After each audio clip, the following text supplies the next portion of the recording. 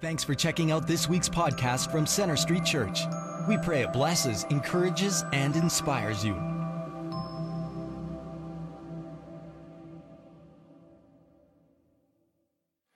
Well, good evening. Thank you so much for coming out. And thank you for that response. That was a dramatic pause that was not planned, but it worked out fantastically. So I'm glad that just happened. All right, so I would like to speak tonight on a lovely topic called shame. Before we get into that, I'd like to differentiate between shame and embarrassment. You ever done something stupid? This would be an audience participation part. Raise your hand or something. Have you ever done something stupid? Okay, I'm glad I'm not the only one. Have you ever then been embarrassed by said stupid thing, and then years later, on the drive here, you're just driving and all of a sudden, for some reason, a road sign brings back the stupid thing and you do that, as you try to get rid of it. If I'm the only one who twitches while driving because of embarrassing moments, you should try it sometime. It freaks out the driver in the next lane, if nothing else. But let me give you an example of what might be embarrassing. So say you're 15, and you're on a kind of sort of date. That's when you're with a girl, if you're a guy, and you're with a girl, and you kind of like her, and she kind of likes you, but you haven't decided if this is a date yet, and so you're like, I should be smooth. So you look at her and you say, you have beautiful eyes, and she goes, aw, and so then you're like, next level. So you're like, they're just a really pretty blue, and then it freezes, and there's a disturbance in the force, and then you remember, her eyes are green. Her sister has the pretty blue eyes.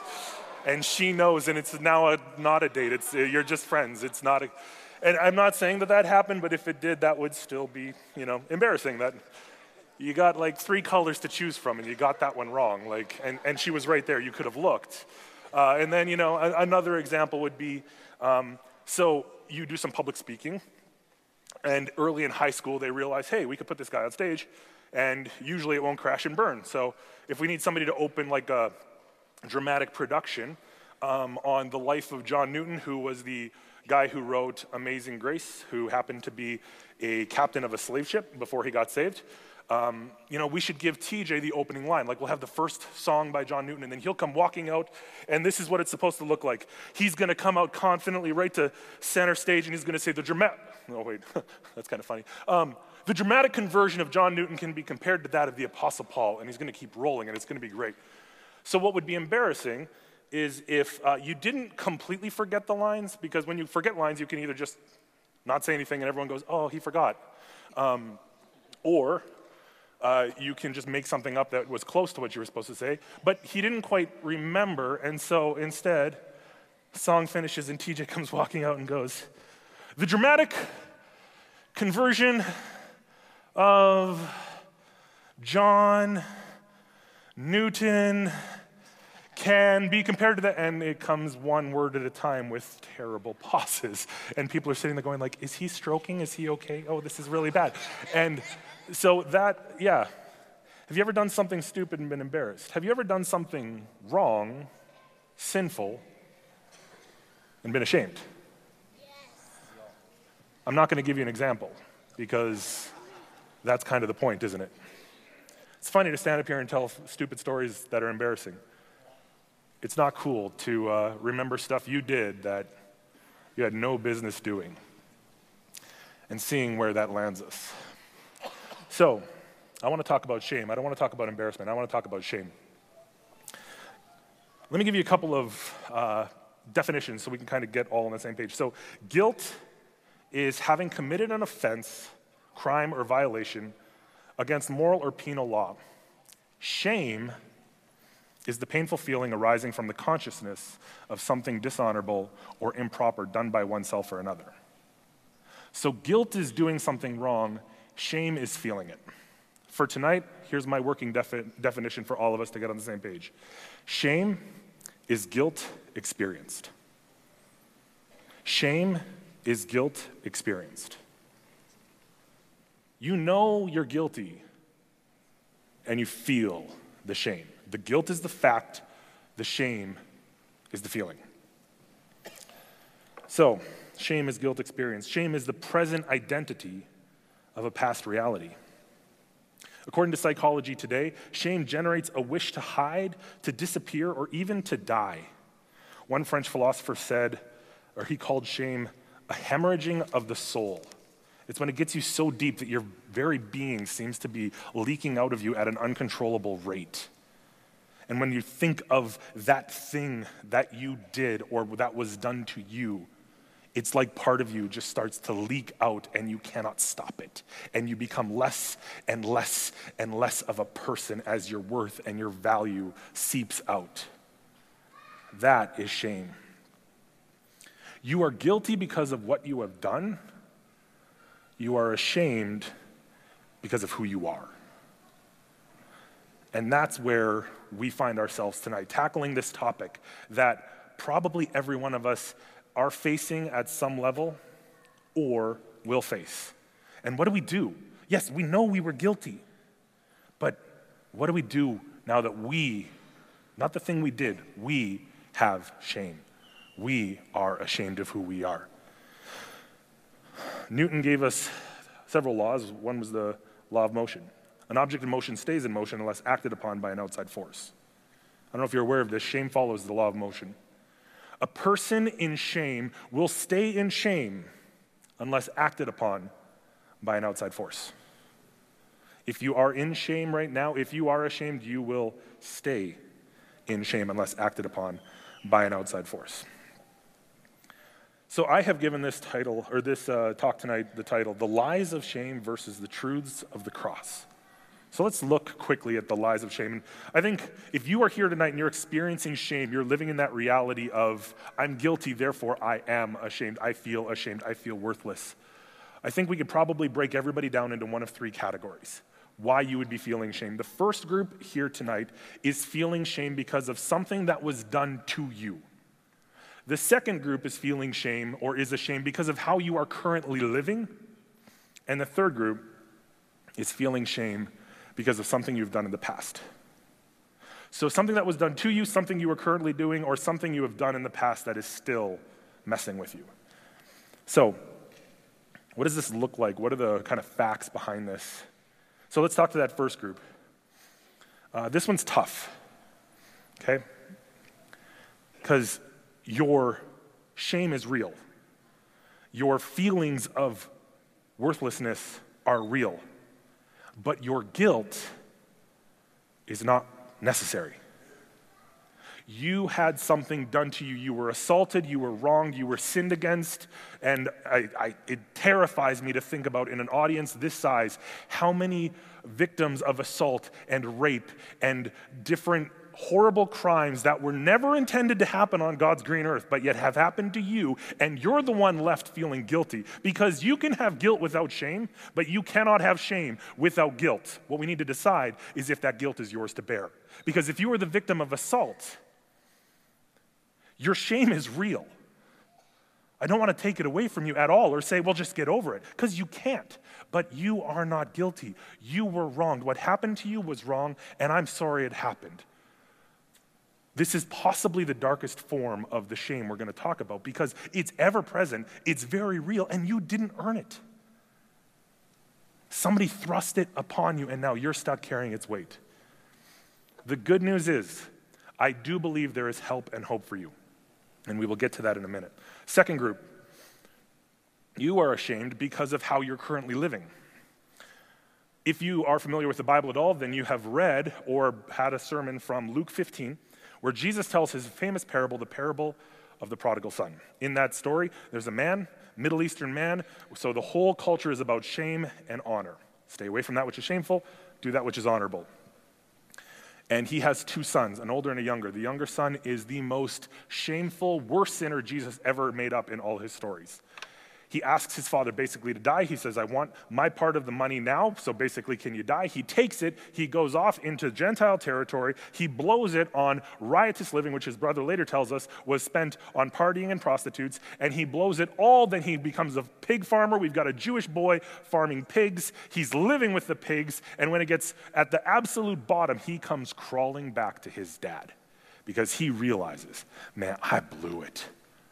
Everything about my life right now is not just wrong, it is an assault on the honor of my father. And not just my father, my whole community. I am a shameful person bringing shame on everybody around me. This was how he experienced. And so if this represents you at all, if you are living contrary to God's plan, you may not already be experiencing the consequences of that, but you will, because God is the author and designer of this life, and he set it up to run a certain way. If you use your car in a way that is not intended to, you have an owner's manual in your glove compartment under ketchup packets for a reason. And not for the ketchup packets, for the owner's manual, so that Honda can tell you, yeah, you weren't supposed to do that. Don't be surprised if you don't change the oil if the motor blows up, which happened to a friend. It's rather fascinating because it wasn't my car. And God has set up this world to run a certain way and your life to run a certain way. If you ignore it, don't be surprised if that comes with consequences. You're guilty. You're sinning. You are casting shame on a holy, righteous God with unrighteousness and sin. Your shame is real. It's justified, just like the first group, but the difference is yours is appropriate. Yours is necessary because you're guilty. The good news is there is hope and help for you, which we'll get to in just a minute. Third group, which if I had to wager a bet, I would say is the bulk of the people I'm talking to tonight. I mean, you're here on a Sunday night doing extended worship, sitting on the floor. I mean, if that doesn't say you're spiritual, I don't know what does. So you have come to God through Christ, and yet you have done some stupid stuff in the past. And by stupid, I don't mean you called a girl's eyes the wrong color. I mean you sinned against another person and against God. And now you are guilty. You feel unusable by God. Sure, you've repented. You've come to God and said, I'm sorry, but you know what you did, and you know how holy and righteous God is, and those two, what you did and who he is, cannot coexist. And the shame just stays there, and you hide from other people, and you'll tell an embarrassing story, you won't tell a shameful story, because they can't know that that's really me. Your shame is justified. It's real. Now we need to discuss if it is really supposed to be there. You know God can save you, but can he actually redeem you? That's the question we need to ask ourselves. So now that we've all feel like garbage and worthless, hey, let's move to the good part of the sermon. Let's move to, if those were the lies of shame, let's move to the truths of the cross.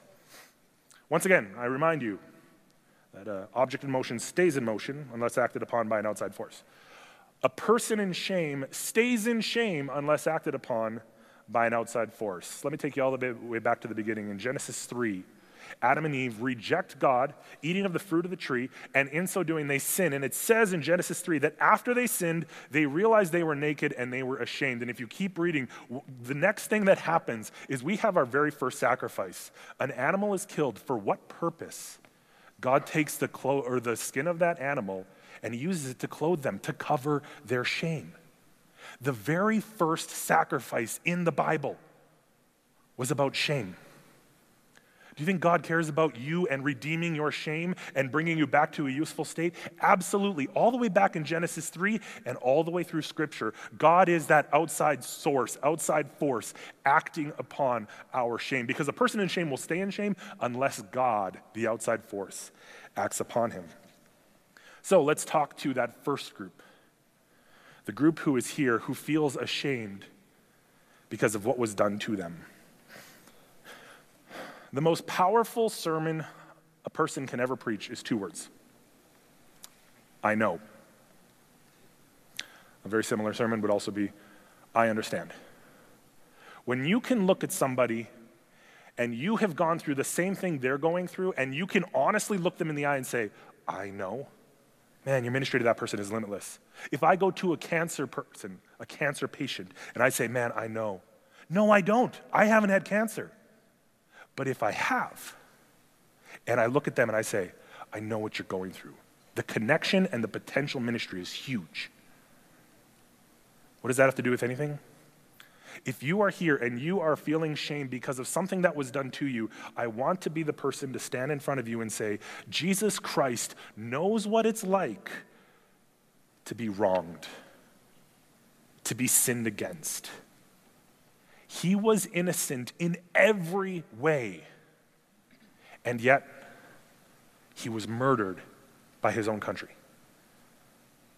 If somebody has wronged you, Jesus Christ is longing to look you in the eye and say, I know, I understand. And he does. Let me give you a couple of more quick definitions to help you wrap your head around what's going on here. Assault is one-way violence. Grace is one-way love. Assault is when somebody goes after you with one-way violence, and grace is when someone else goes after you with one-way love. If you are here today and you have been assaulted or wronged in some way and you are experiencing shame, your healing will start to come when you replace your identity.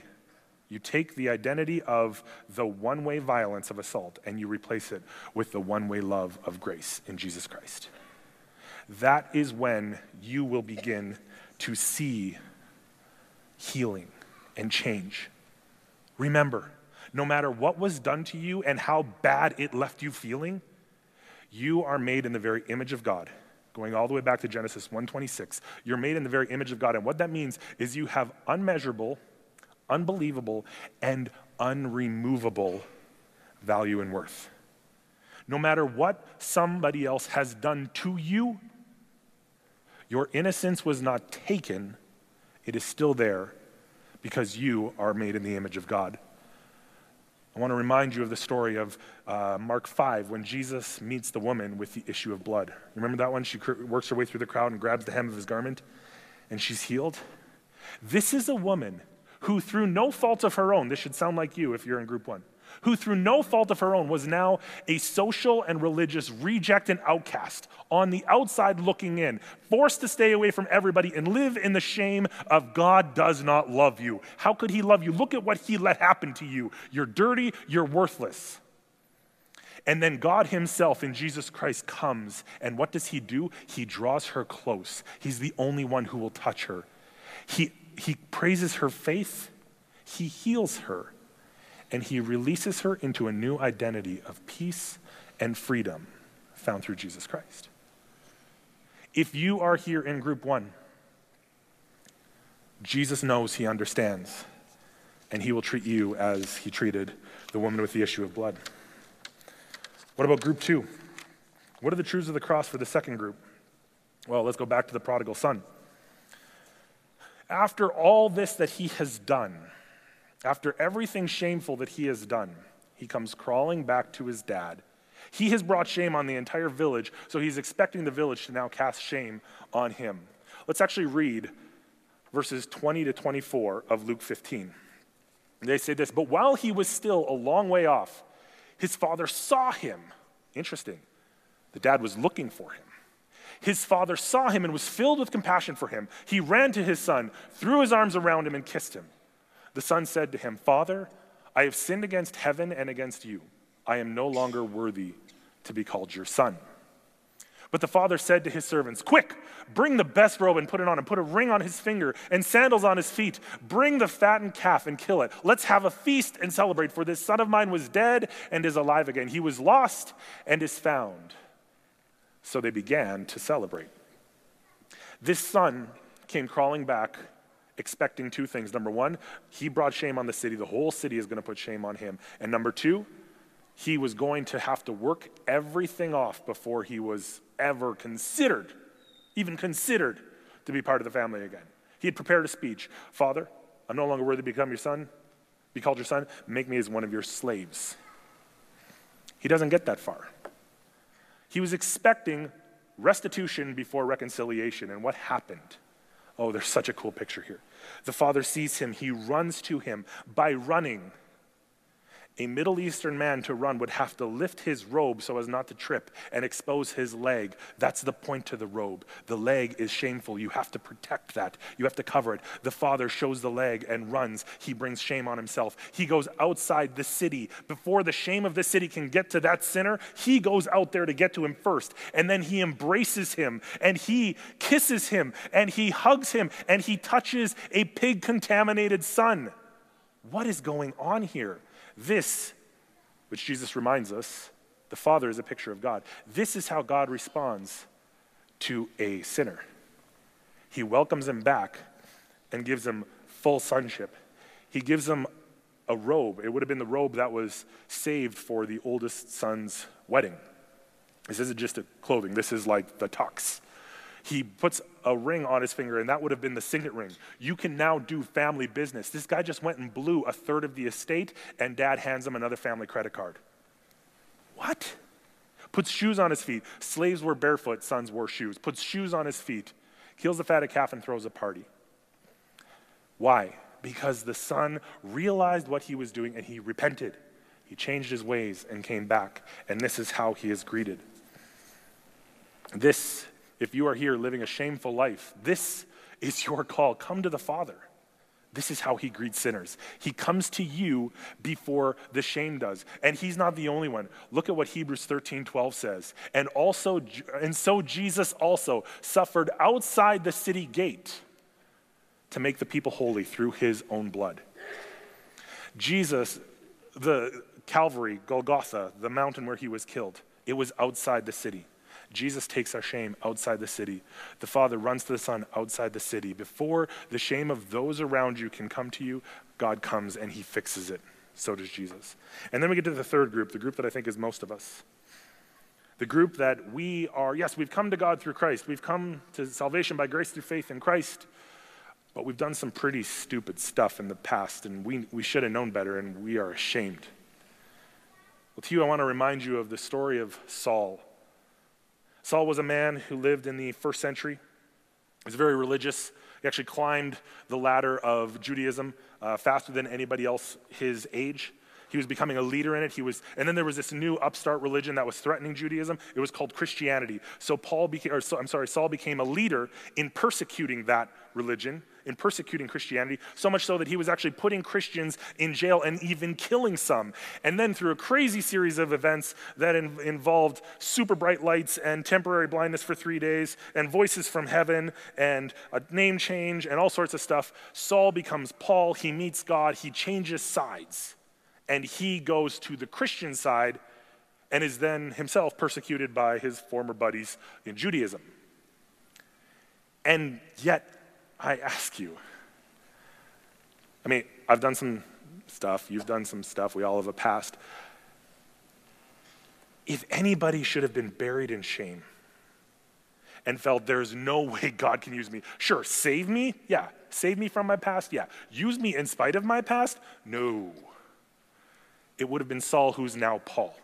If anybody should have just stayed out of public ministry, because if you really knew what I had done, you wouldn't want to be around me. How do you just walk away from killing people for the wrong cause, switch sides and be like, oh yeah, sorry about that, but I'm on your side now. It doesn't work like that. And yet that's what he's trying to do.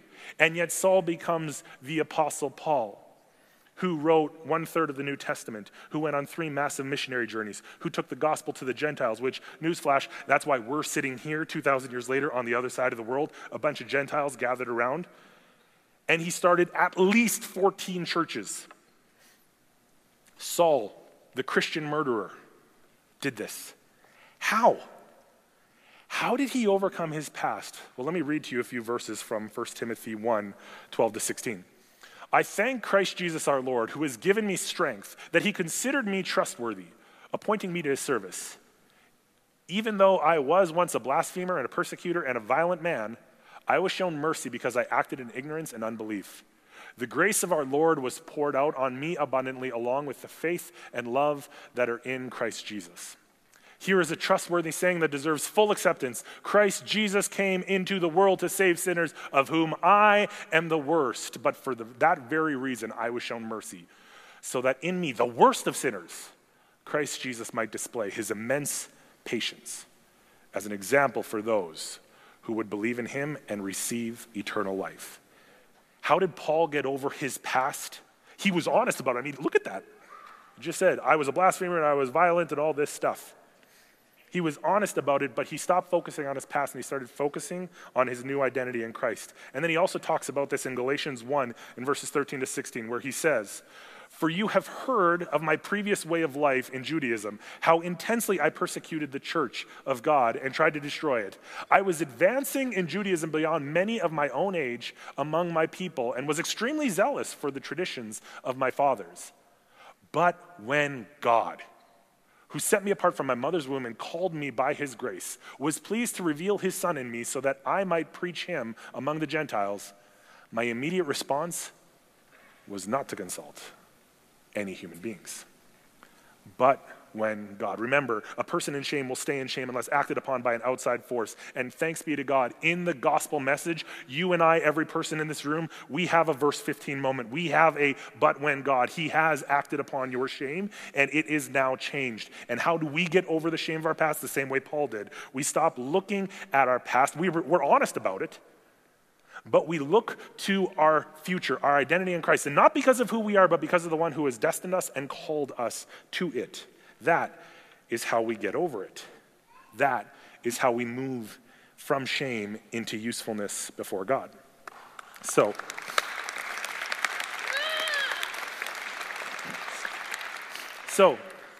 let's get practical for a minute. What does that look like? What is this, like, this is good, but what's the practical steps? How do we make this work? I want you to notice something. In your life, you naturally create distance from anything or anyone that embarrasses you or of which you are ashamed. You naturally put distance away from that which is embarrassing you or of which you are ashamed. Then we see Jesus and his life in the Gospels. And he creates distance from those who consider themselves religiously and righteously elite and who are not ashamed of their sin. But instead, he gets close to those who know they're broken, to those who know they've messed up, to those who know they have shame. I don't know if you have ever thought about this, but Jesus is the Lamb of God who was sacrificed to remove your shame, just like back in Genesis 3. Here's an interesting thought. It is very possible that the thing that you think is creating distance between you and God, the thing you are ashamed of, is the very thing that is actually bringing you very close to God. What if we were to stop letting the weight of our shame push us away from God and actually brought us back and pushed us into the loving arms of Jesus Christ? Where would that put us? What would this church look like if we stopped focusing on our past? We were honest about it, but instead we looked to the future and the one who called us to it, and we let our shame push us into that. Shame enslaves us. It makes us captive. So does sin. And yet on the cross, Jesus Christ paid every and all ransom. So what do? We battle against shame. We battle against shame with the promises of God. There are dozens of verses that could fit this context of battling against shame with the promises of God. Let me give you 3 just for your reference. First, Psalm 130, verse 4. But with you there is forgiveness so that we can with reverence serve you. Hey, that's usefulness. We're not so broken that we're beyond use. With you there's forgiveness so that we can with reverence serve you. What about 1 John 1:9? If we confess our sins, he is faithful and just and will forgive us our sins and purify us from all unrighteousness. And what about Acts 13:39? Through him, everyone who believes is set free from every sin, a justification you were not able to obtain under the law of Moses. The goal of Satan is to separate you from the Father. And so he gives you promises to draw you back. Shame whispers lies. Whispers lies that you are alone, that you are rejected, that you are useless, that you're too broken, too far gone, too messed up for grace. The cross and the resurrection of Jesus Christ say the exact opposite. Romans 8:1. Therefore, there is now no condemnation for those who are in Christ Jesus. If you have come to God through Jesus Christ, this is your identity, not what Satan is telling you. And the longer we stay listening to those, I'm worthless, I could never be used by God, You don't know what I did. We're listening to Satan. Jesus Christ tells us the exact opposite, that in him there is no condemnation. Okay, so what? Good stuff. How do I actually find this freedom? How do I actually move beyond shame and into freedom in Christ? What are some of the lies I need to be ready for, and what are the truths that I can debunk those lies with? Well, I could give you dozens. I won't because I'm probably already late, but let me give you two. First lie. Man, what I have done is bad. I mean, I know God is forgiving, but not this. You don't realize what you're saying. This is a deceptive one, especially for believers. And let me tell you why. Because it very appropriately makes much of the gravity and severity of sin. God is holy and righteous, and I should have known better. And I sinned against a holy, righteous God. Who am I to expect him to forgive that? And it sounds good, and it preaches nice, but it's completely inaccurate. It's neither humble nor true, because what it says is that the cross of Christ is insufficient. His death wasn't strong enough for this one. You don't understand how bad it is. I want you to imagine for a second that you have a friend and you find out that that friend has a $2,500 debt to somebody, and they have agreed to make $25 a month payments, so you're looking at 8 years and 4 months plus interest. Like this is going to go a while for a debt that's really not that big, all things considered. And so you decide, you know what, I'm going to take care of it. And you pay off this $2,500 debt. And your friend is like, wow, thanks, that's awesome. Oh, 8 years and 3 months back, I appreciate that. And then a little while later, you hear that they're still making payments to the lender. What? It's paid, it's done. Yeah, what I did to get that debt, like it was really stupid, right? Like I never should have borrowed the money. So like it's just better this way. No, it's paid off. Stop offending me by saying that my payment for your debt isn't enough. And yet we do that to Jesus Christ and his cross all the time. Because he pays it all, says, it is finished. And we go, yeah, but not this one. I mean, these ones over here, yeah, but this one, and that's who I am, right? Like I'm broken. So that's the first lie you're going to need to fight, is what I've done is too bad. Let me bring you to a second one that I think might even hit closer to home here. I know that God has forgiven me, but I can't forgive myself. Like, do you realize what I did? Now again, this seems admirable because there might be people out there who are abusing the cross, right? Like just sinning and then running for grace. Not us. I know what I did. I know how bad it was. I'm taking this seriously. God might be able to forgive me, but I just can't forgive myself. Seems admirable. Problem is, it is not biblical righteousness at all. Righteousness is a legal declaration of our standing before God, and that standing is now right, hence righteousness, right before God. And for us to live otherwise is to abuse that understanding of righteousness.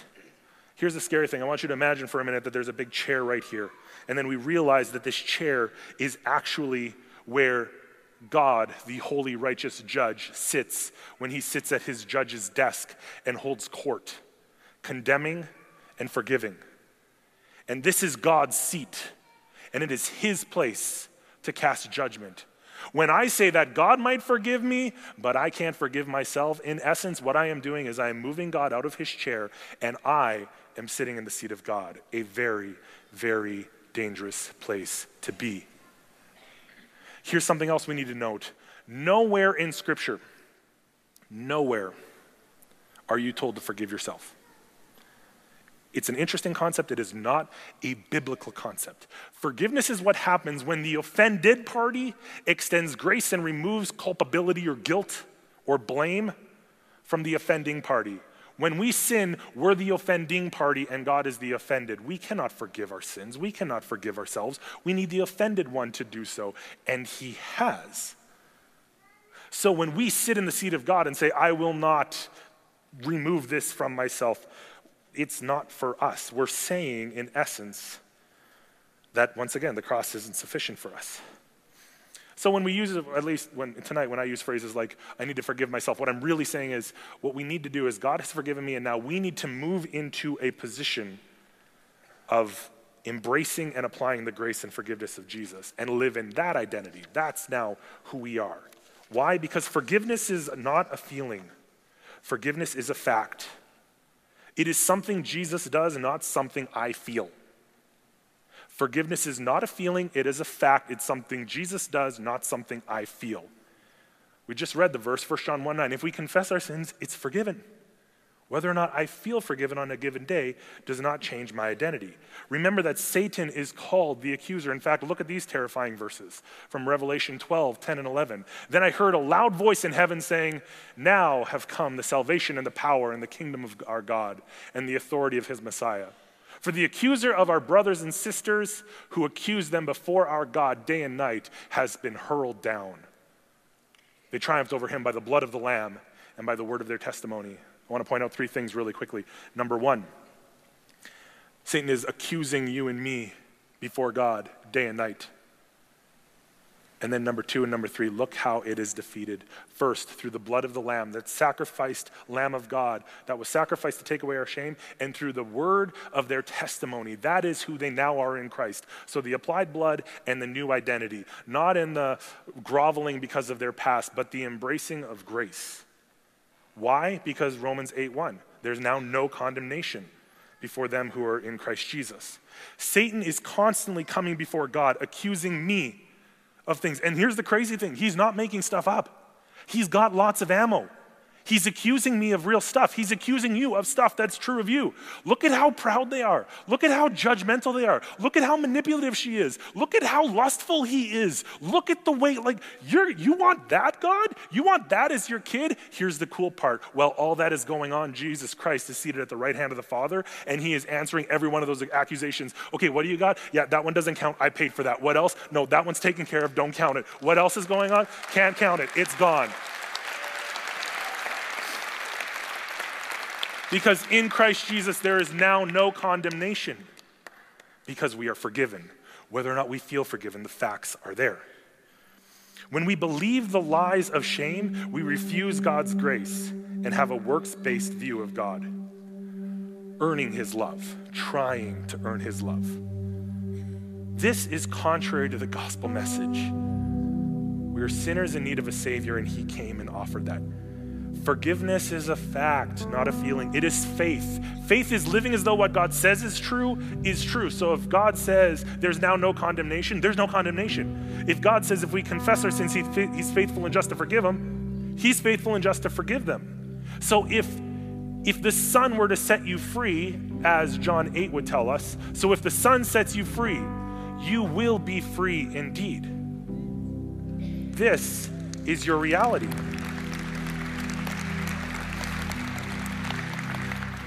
My friends, God wants you free more than you want to be free. God wants you free more than I want to be free.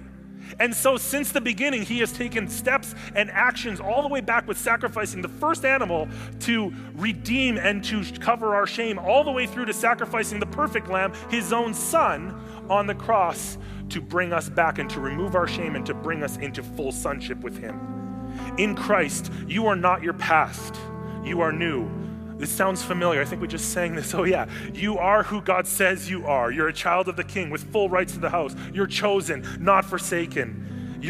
If God is for us, no one can stand against us. Who the Son has set free is free indeed. I'm a child of the King. Yes, I am.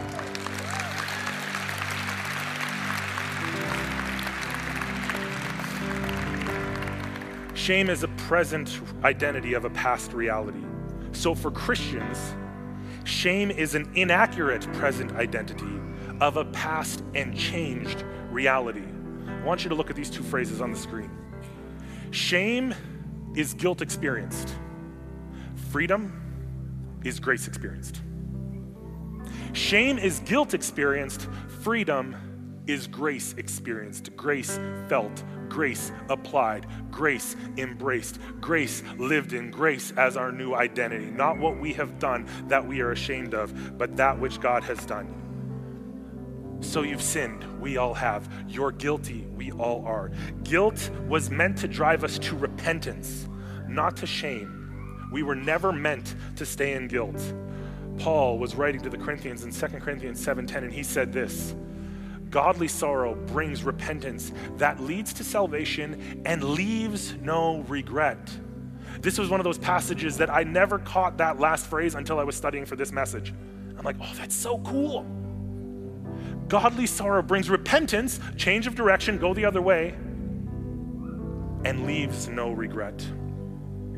David, after some pretty awful sin, prayed to God in Psalm 51, create in me a clean heart, renew a right spirit, restore the joy of my salvation. I think every one of us here has had that moment where we go, God, please restore the joy of my salvation because the shame is killing me. And we were never meant to bear it. So I want to put one picture up on the screen here. This picture that's coming, I came across this when I was, one of the first times I was speaking on the story of the prodigal son, and I love it. Because if you could see it really clearly, which you probably can't, that guy's, like, his shirt is disgusting, it's ripped, it's bad, and yet there's the loving arms of Jesus, nail-pierced and everything, wrapping him up and welcoming him home. So to those of you who have been sinned against, this is waiting for you. To those of you who are currently living in a life of sin, this is waiting for you. And for those of us who have come to God through Christ, but yet we allow our past identity to factor into our current reality instead of applying and embracing the grace of God, this is waiting for us. And so to you, I say there